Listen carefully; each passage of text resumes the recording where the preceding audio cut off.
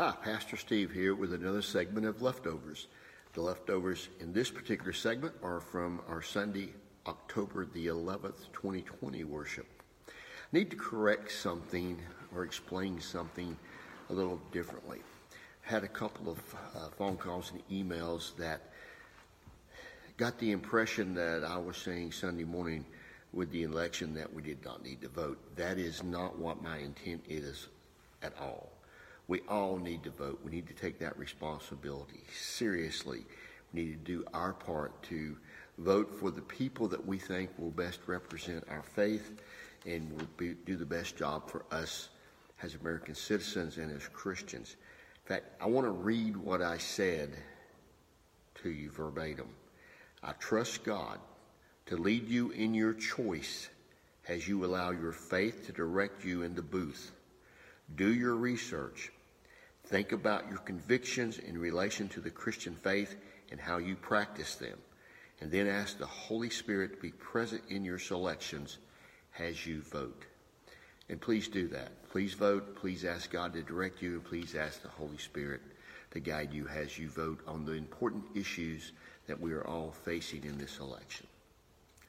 To continue with leftovers, this week I talked about engagement.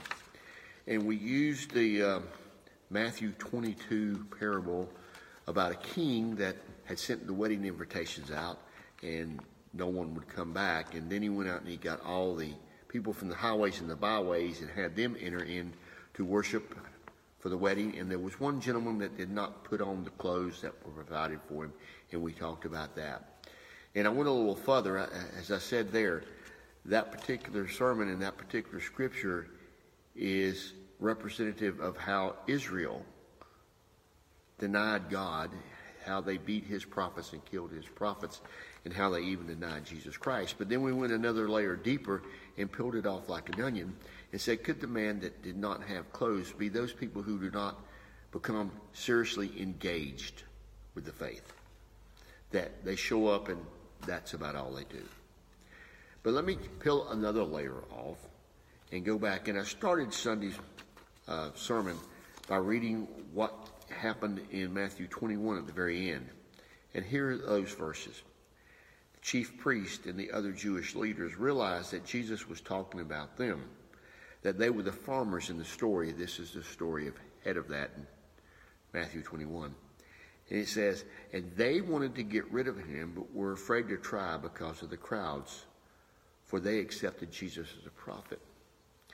And I ask you Sunday to check yourself and check your motives and see if you were engaged. I'm going to ask you to do something differently now. I'm going to ask, have we become like the chief priest?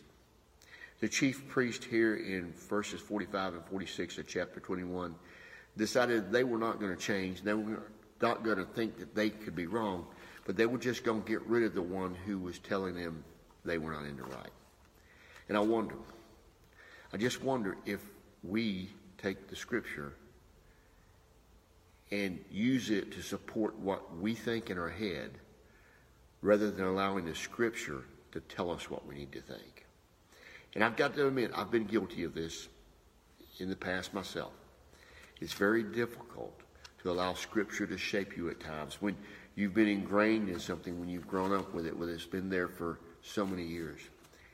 It's not necessarily wrong to question things that you've seen for years. But it is wrong not to allow Scripture to shape your life and shape your ideas. Sometimes that's very difficult to do. For sometimes Scripture comes at us from things that are so deeply rooted in us, we don't understand it. Other times, though, Scripture supports those things that are traditionally rooted in us, such as the supremacy of the Word of God, that we accept the Bible, that is true, that the things that are in the Scriptures are there to teach us how to live, not something that some man made to form us or that somebody made to control us, but they're there from God to give us direction. If you believe differently about Scripture, then you will not use it or allow it to shape your life. So I encourage you, even today. Read some scripture. Meditate on it. Think about it. Allow it to shape you, and allow it to shape your ideas, your attitudes, your words, the things you believe, and the things you hold to. God bless you for now. Remember, election is coming up, so please vote. Mark your ballot carefully and considerately after you have been well informed, and do so under the guidance of God. See you Sunday, 10:30. Have a great day. Bye-bye.